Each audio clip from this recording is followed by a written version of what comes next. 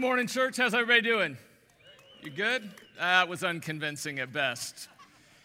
Hey, today, two things before we jump in is we're going to be taking communion together today. And so here's what I need you to do. Everybody raise your right hand. Go ahead. It's all right, Baptist. It'll be okay. Keep them up. Okay, that's your right side, okay? So when we take communion, go ahead, put them down. Just remember, that makes an L, that doesn't. We're going to go out our right side of each aisle, and then you're going to come down that right side. There'll be people down front that have a cup and a piece of bread. Rip off a big piece of bread. Like you were remembering a meal, not like a little chiclet, right? So remember that. Rip off a big piece of bread. You can dip it in and then go back and go in the other side. So, hey, if you grew up in a Catholic church, you can help us. You're really good at having done this. So you're going to help give us a little decency and order, but go out the right, come down, rip it, dip it, and then make your way back the other side. Don't try to swim upstream, okay? It'll go real badly for you. So, hey, also, this is Bo Bohenna. Bo, everybody say hello to Bo. Yeah, wow, all right. Look at you, getting whistled at. Bo leads our student ministry here at the San Pablo campus, and we're going to tag team this sermon this morning. And so I'm going to get us kicked off, and then he's going to come in and teach the Bible for a little bit, and then I'm going to come back, wrap it up for us, and then we're going to jump in. So we've been in this series, right? This is the second week of a series that we've been in that is really about one verse, 2 Timothy chapter 1, verse 7. God gave us not a spirit of fear, but of power, love, and self-control. And last week, Pastor Joby talked about what that spirit of power is, and today we're going to look at the relationship between what God did not give us, a spirit of fear, and love, and how those two things work together. But as we've been in this series, it kind of stirred up some conversations in our house about things that we're afraid of. And so we were talking at dinner about, what are things that our kids were afraid of, or as little kids we were afraid of. And Kristen, I've told you this before, but for Easter a few years ago, I gave Kristen skydiving because I said nothing says I believe in the resurrection like you jumping out of an airplane. So she said that was probably the scariest thing she's ever done in her life. Sophie, our 13-year-old, almost 14-year-old, she was talking about the first time she rode a roller coaster as a little tiny kid. She saw all these big steel metal roller coasters, and then we took her to one of those rickety old wooden ones, and she said, I thought this thing was literally going to fall apart on us. Probably scarred her for life. Gavin started driving this year. I asked him what the scariest thing was, and he said, the first time I got on 295 with a stick shift by myself, I was like, I feel you, bud. I was really scared too. I'd find my phone up the whole way as he's driving. But not long ago, I was out for a run, and I got stuck in the middle of a lightning storm. I was the only thing out there. I was the tallest thing, and I'm not that tall. And I mean, it was like crack, bang, and I could feel it in my fillings. You know what I'm talking about? And I thought, this is how I'm going to die. This is it. I'm not scared of a lot. I've donated foreign money to foreign military to get out of situations overseas. I've jumped off cliffs, to sail around. I've done all sorts of crazy things in my life. But I thought, this is probably the most scared I've ever been in my life in a long, long time.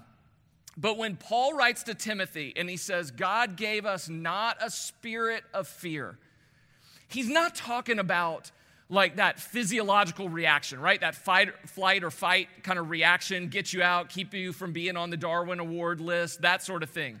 He's talking about that God didn't give you a spirit of fear. What is it in you? We all have it that is down at a deep soul level, the thing that you're afraid of. And maybe it's that you're afraid of being alone. Maybe it's afraid of not measuring up. Maybe it's afraid, you're like me, that you're afraid your life won't count, right? I mean, I know my life is like dropping a little pebble in a big giant ocean. And it's not about making a name, but at the end of my life, will it really matter? The thing that I'm really afraid of, I was thinking about this the other night, was I'm really afraid that I will operate and live my life in my power. That I would somehow be the limiting factor to my life, that I wouldn't lean in to the power of God. What is it in your life that you're afraid of? And Paul says in 2 Timothy, God gave us not a spirit of fear, meaning that fear is not primarily a feeling. Fear is not primarily a personality type. That fear is a spirit. And if that spirit doesn't come from God, it means that the spirit of fear comes from the liar and the enemy. That it is a spirit from the pit of hell. And so the question is, what do you do when fear rises up in your life? I mean, for most of us, what we do is we'll just ignore it, right? I mean, think about that. Think if you're afraid of flying. And you're like, you know what? I don't like flying. I'm scared of flying. I'm just not going to get on an airplane. I'll drive there. I'll take a train there. All that is doing is just ignoring the fear. Or we'll sort of pretend like it doesn't bother us, right? We'll just go, no, I'm not scared of that. I'm not scared of that. And in essence, we'll just lie to ourselves. Or we'll give ourselves a little pep talk, right? You got to do something scary, and so you're afraid of it, and so you give yourself a big pep talk, and you try to drum up all the adrenaline in your body, and then you'll just plow on through it. And sometimes you have to do that. But at the deep soul level of our fears, when we do those things, at best we're managing our fears. At best we're containing our fears. But we're never actually eliminating or eradicating or getting rid of the fears in our lives. And in fact, every time we avoid our fears, every time we lie to ourselves and won't admit that we have a fear, like I ask you, what is your fear? And you're like, I'm not scared of anything. Every time we do that, we're actually giving power and giving control over to the spirit of fear that is not a spirit from God. That when we just ignore or manage or contain, we're actually ceding control and power over to a spirit other than the Spirit of the Lord. So the question is, how do you not just manage? How do you not just contain? How do you not just somehow get through and push through when you face a fear? But how do you actually have fear eradicated from your life? That if fear is a spirit not from God, how do you actually have that spirit removed out of your life so that you don't live in fear? Imagine not living under fear. Think about the freedom that you would have in your life. And that's really the question. What eradicates fear in our lives? And Paul says, God gave you not a spirit of fear, but of power and love. That it's love that actually eradicates the spirit of fear. John says in 1 John 4:18, perfect love casts out fear. You and I don't cast out fear. You and I can't get rid of our fears. We can't eradicate our own fears. It is love. The Beatles were right. All you need is love. So the question then becomes, what is that love? Like what is it about love? What is the love that actually eradicates and casts out the spirit of fear? That's the question that we have to deal with this morning.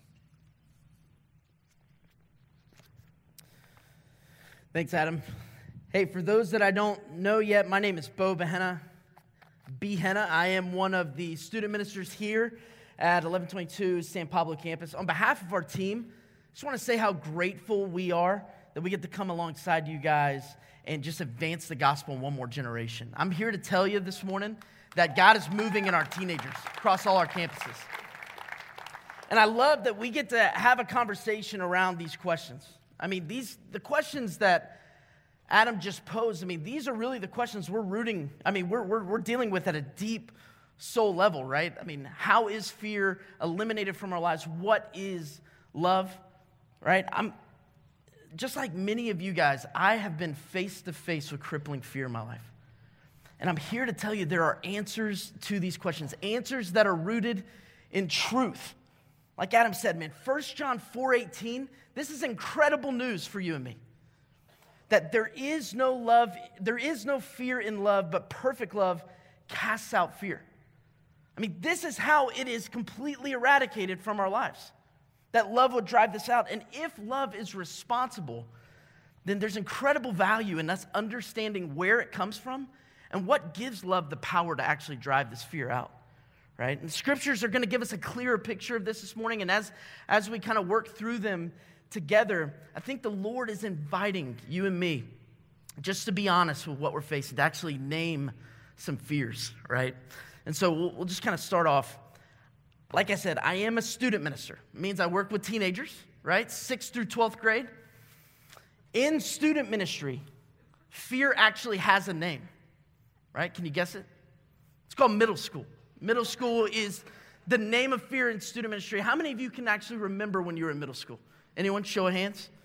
Very nice. See, here's the deal. You spent most of your life trying to forget what happened in middle school, and now insecurity is all bubbling up. It can be a petri dish where insecurity can grow. This is why we need many of you to come and help with our middle school environment down the road here.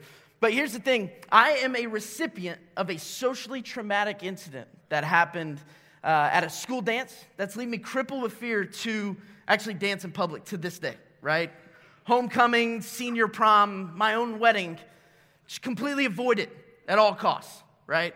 And we have these surface level fears, these things that we avoid, that I personally avoid. And I'm not here to belittle or anything, but just like Adam is saying, man, what if we pulled back the layers to just the core of what's driving some of these fears we have? Like for me, I've been able to identify a spirit of fear that says in my life, you will never be accepted for who you are. Your performance determines your worth and your acceptance. But here's what I know. As I grow in my understanding and affection for Jesus, there's a deeper craving for more of Jesus and the freedom that he brings. And essentially, this exposes and roots out this spirit of fear in our life. It completely does. There is no fear in love, but perfect love casts out fear. And that's the tricky part. Because love is not the easiest thing to define in 2019. Right? You can walk outside these doors, throw a rock in any direction, you get a different definition. Right? And love is influenced by several different factors in our culture today. I mean, the movies we watch, the music we listen to, our social media feeds, #relationship goals, right? It's a fail.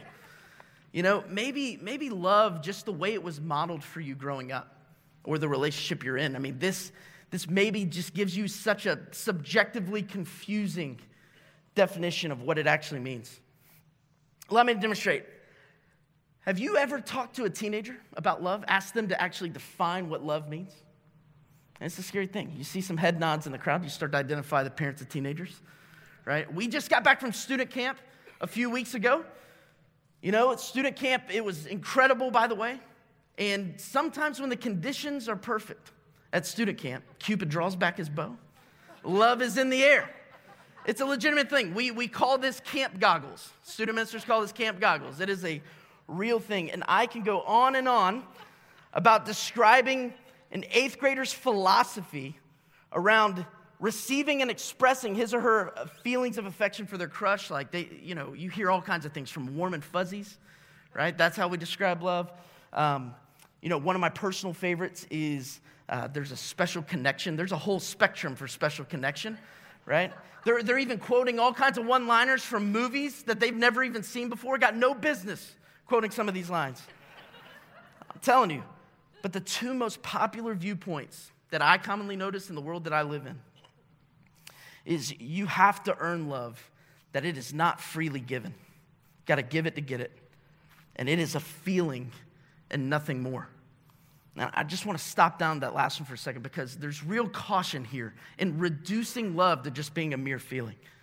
See, humanity has an insatiable desire to consume whatever makes us feel good and repel whatever makes us feel bad. And the danger in being ruled by our feelings is that they can come and go depending on our current circumstances.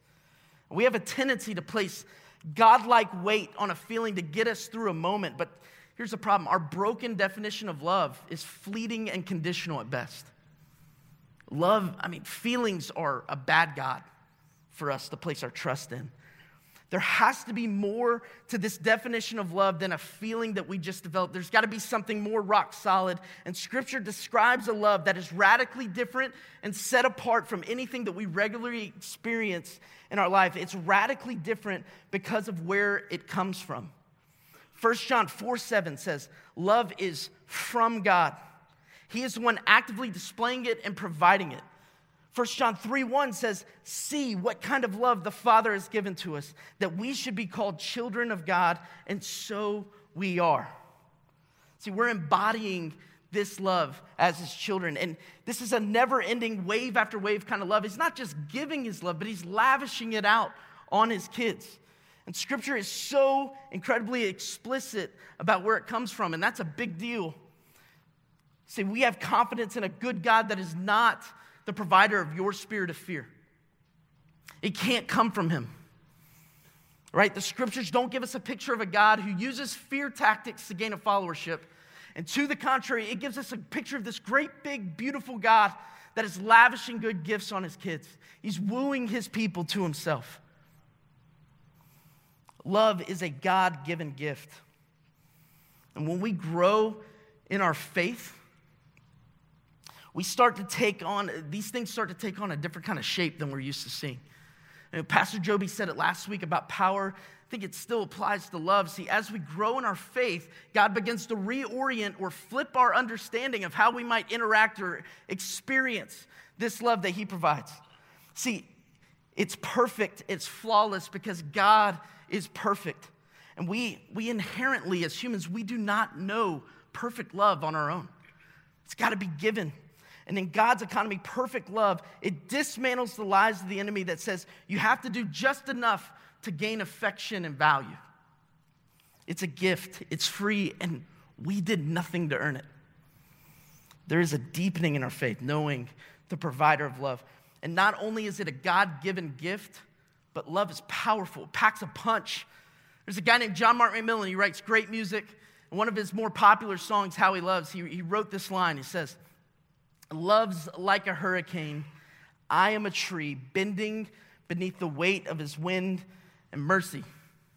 Now, I've only been at 1122 for a minute, right? I'm coming from Texas, never lived through a hurricane in my life, right? I hear it's awesome. Totally looking forward to it. But there is incredible weight and satisfaction underneath something this powerful. Turn with me to 1 Corinthians chapter 13. Popular passage. You may be asking, what does God's love actually look like in all that we do, right? This passage is going to give us handles to God's standard for love, what perfect love looks like. Real quick, before we read, raise your hand if this is read in your wedding. Anyone? Very nice, awesome. Here we go. 1 Corinthians chapter 13, starting in verse 1. Paul says, if I speak in the tongues of men and of angels, but have not love, I am a noisy gong or a clanging cymbal. And if I have prophetic powers and understand all the mysteries and all knowledge, and if I have all faith so as to remove mountains, but have not love, I am nothing. If I give away all that I have, and if I deliver up my body to be burned, but have not love, I gain nothing. Love is patient and kind. Love does not envy or boast. It is not arrogant or rude. It does not insist on its own way. It is not irritable or resentful.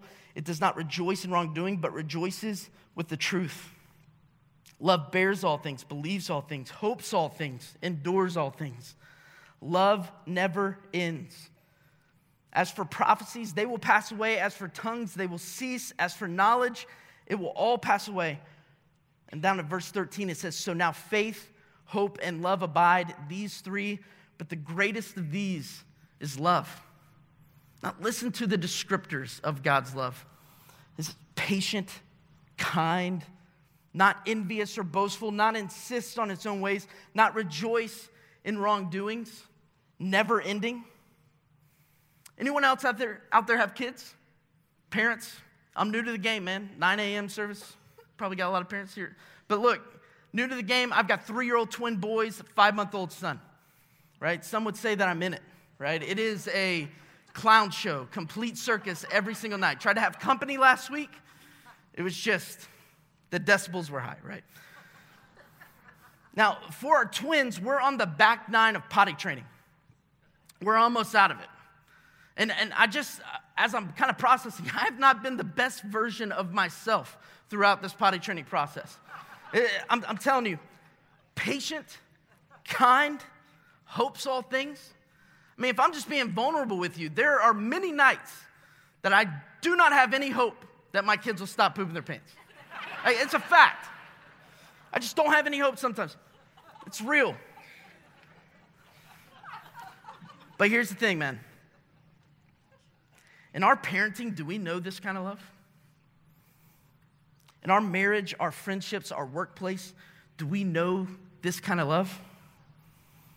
I love this passage. Look at our great, big, beautiful God who gives us a spirit of love that is so incredibly different and powerful than anything that we are exposed to in this world. See, it's empowering and it has incredible weight to transform our lives. And make no mistake about it, love is powerful because God is love, right? Check out 1 John 4:8. Anyone who does not love does not know God because what? God is love. How about further down in verse 16? He says, so we have come to know and to believe the love that God has for us. God is love. And whoever abides in love abides in God, and God abides in him. See, culture may declare that love is God, but this morning we're talking about the gospel declares that God is love. And this changes everything. This changes our outlook on life, our perspective. This changes what stirs our affections. It changes the way that we even read Scripture. I mean, if we go back to 1 Corinthians 13 with this understanding that God is love, it starts to give us a beautifully expressive look at what God is like. See, we can read this as God is patient and kind. He is not arrogant or rude. He is not irritable. He is never ending. See the great patience of our God that's not sitting in the clouds waiting for you to mess up. See your God that isn't resentful of you and expects you to gain his trust and his favor. This is what our God unconditionally gives us, himself. And that is the best news for a broken humanity in search for truth. He is love, and he fills his kids with it. And there's something to be said about a perfect and holy God that looks at jacked up sinners like you and me and gives himself. A God that provides the way for us not to be slaves to a spirit of fear, but he gives us love. See, he is a good father who desires and offers good gifts to his kids.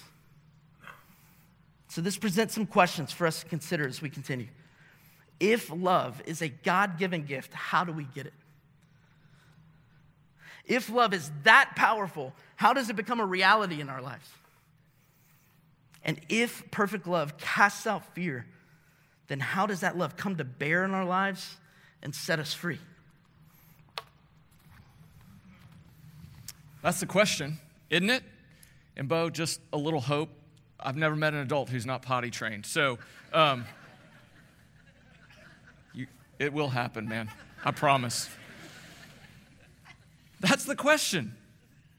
If fear is a spirit not from God and perfect love casts out fear, and God is that perfect love, the question inside of us should be, well then, how does that love come into our life?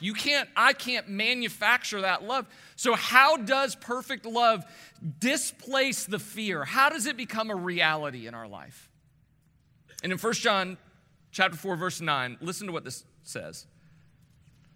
John writes this. He says, in this, the love of God was made manifest among us. So he said, here's how love actually becomes a reality in your life. So go from being this sort of theoretical concept to a daily reality in your life. That God sent his only son into the world that we might live through him. That the love becomes a reality in our life when God took on flesh. The Bible word for that is the incarnation. When Jesus Christ was born, to his divinity, he adds humanity and takes on flesh and dwells among us. When Jesus did that, love came into our lives. It's why we love Christmas so much. It's why there's a story in the Bible, Jacob's ladder, and there was the Tower of Babel, and people would try to earn their way up to God. There's all symbolized kind of religious ways that we would try to get to God. We don't celebrate that. We celebrate Christmas. We don't celebrate that we have effort to try to get to God. We celebrate that God did everything necessary to bring perfect love into our life. He goes on, in this is love. Not that we have loved God, but that he loved us. That's stunning. If you stop and let that sink down into your soul for a minute, that not only that God would take on flesh, the incarnation, and move into our lives, but that he wouldn't do it because we somehow cleaned up our life, went to him first and said, God, would you please come into my life?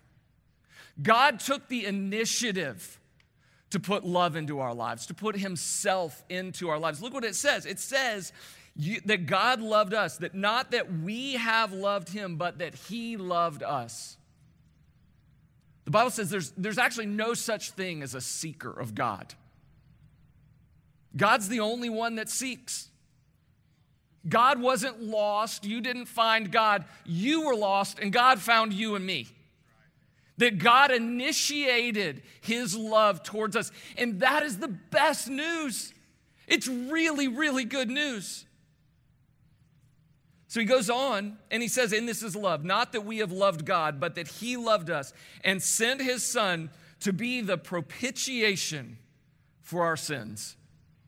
Propitiation is just a big, giant Bible word to mean that Jesus was the payment that satisfied the wrath of God, the just judgment of God against you and I and our sins.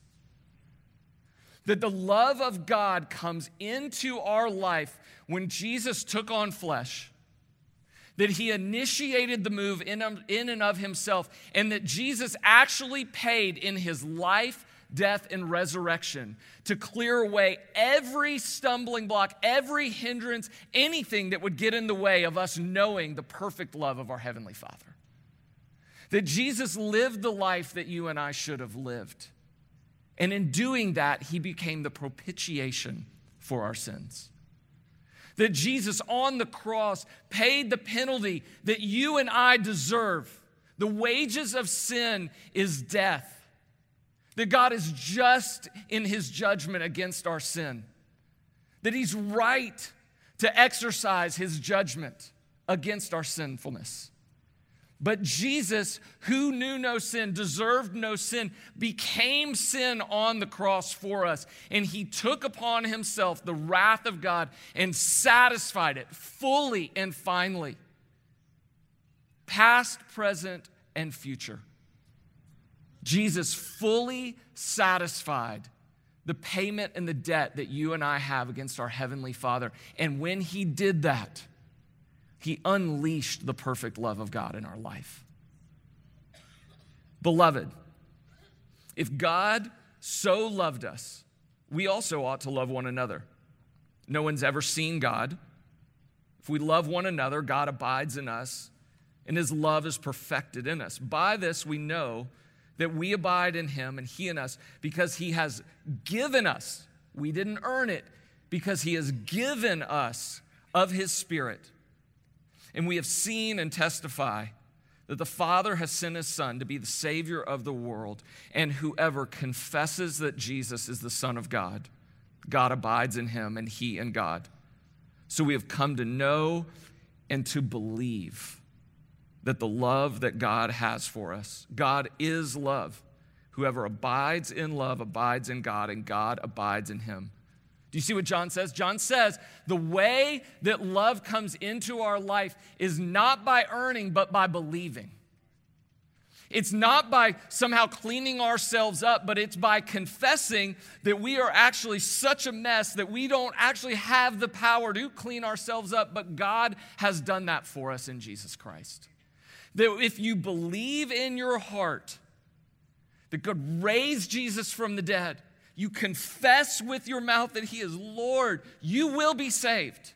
The perfect love of God will come into your life, and it will cast out all fear of judgment and separation from God. Verse 17, by this is love perfected with us, so that we may have confidence for the day of judgment. Because as he is, so also are we in this world. There is no fear in love, but perfect love casts out fear. For fear has to do with punishment, but whoever fears has not been perfected in love. He says that there is a day of judgment that is coming. But if you are in Christ, that day is not a day of fear. John, the same one that wrote this, will actually write in the book of Revelation that there's a day coming when Jesus will return, that the resurrection will occur, that if you are a follower of Jesus Christ, you will get a new bodily resurrected being, and Jesus will dwell with his people in a perfect, resurrected, all things new, heaven and earth. That there'll be no more tears, there'll be no more pain, there'll be no more sickness, there'll be no more sadness, there'll be no more anxiety, there'll be no more worry. There is coming a day when there will be no more fear. And Jesus is going to consummate all of that. And the way that perfect love casts out our fears is that Jesus comes into our lives. That he takes the initiative to come into our lives. That he lays down his life for us. That he satisfies the wrath of God. And then he makes a promise that is sealed on his blood and in his resurrection. The reason you and I can be sure and have hope that a day is coming when there will be no more pain and no more sickness and no more fear is that Jesus was raised from the dead. And that's the way it comes into our lives. And so when fear creeps up in you and me, here's what you do. You call it out. You look straight at your fear and you tell fear what it is. Fear, you are a liar and you are a spirit from the pit of hell. And then you call on Jesus. Because Jesus is the love of God, and God's perfect love is the thing that casts out, eradicates fear in our life. And then you claim the promises of God. You claim the gospel. Listen, when fear rises up in you, that you aren't lovable or loved, and that you won't be accepted or that you feel alone, you remember that God sent his son for you, and you let that perfect love cast out fear. You remember that you are an adopted child of the King Most High, and you let that perfect love cast out fear. You remember that God is not a distant deity, but God is your heavenly Father, and you let that perfect love cast out fear. You remember that Jesus doesn't call you servant, but he calls you friend. And you let that perfect love cast out fear. You remember the promise that Jesus made that said, I will never leave you and I will never forsake you.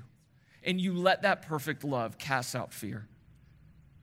And when you're afraid, like at a deep soul level, you have a fear that you've just done too much. You've gone too far. You've completely exhausted all the forgiveness and all the love of God.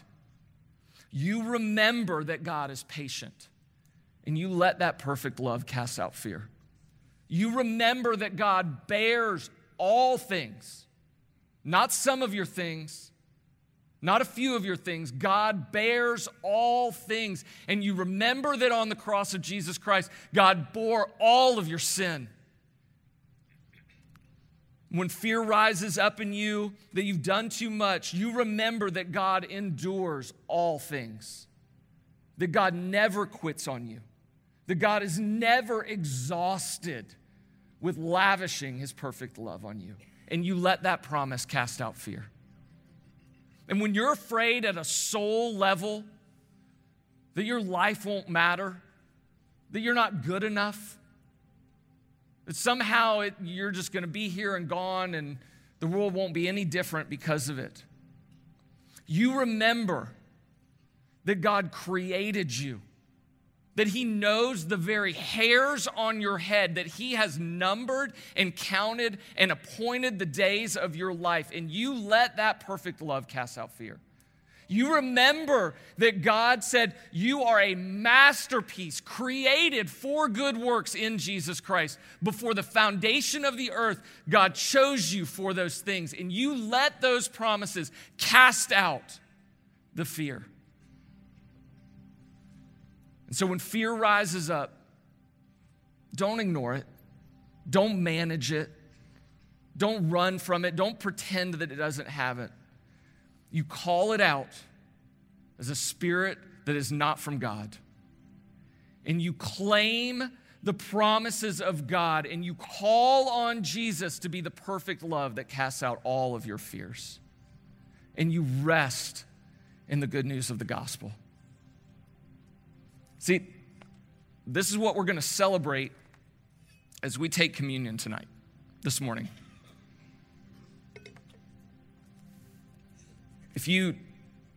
Pastor Michael talked about in John chapter 12, that story of Lazarus.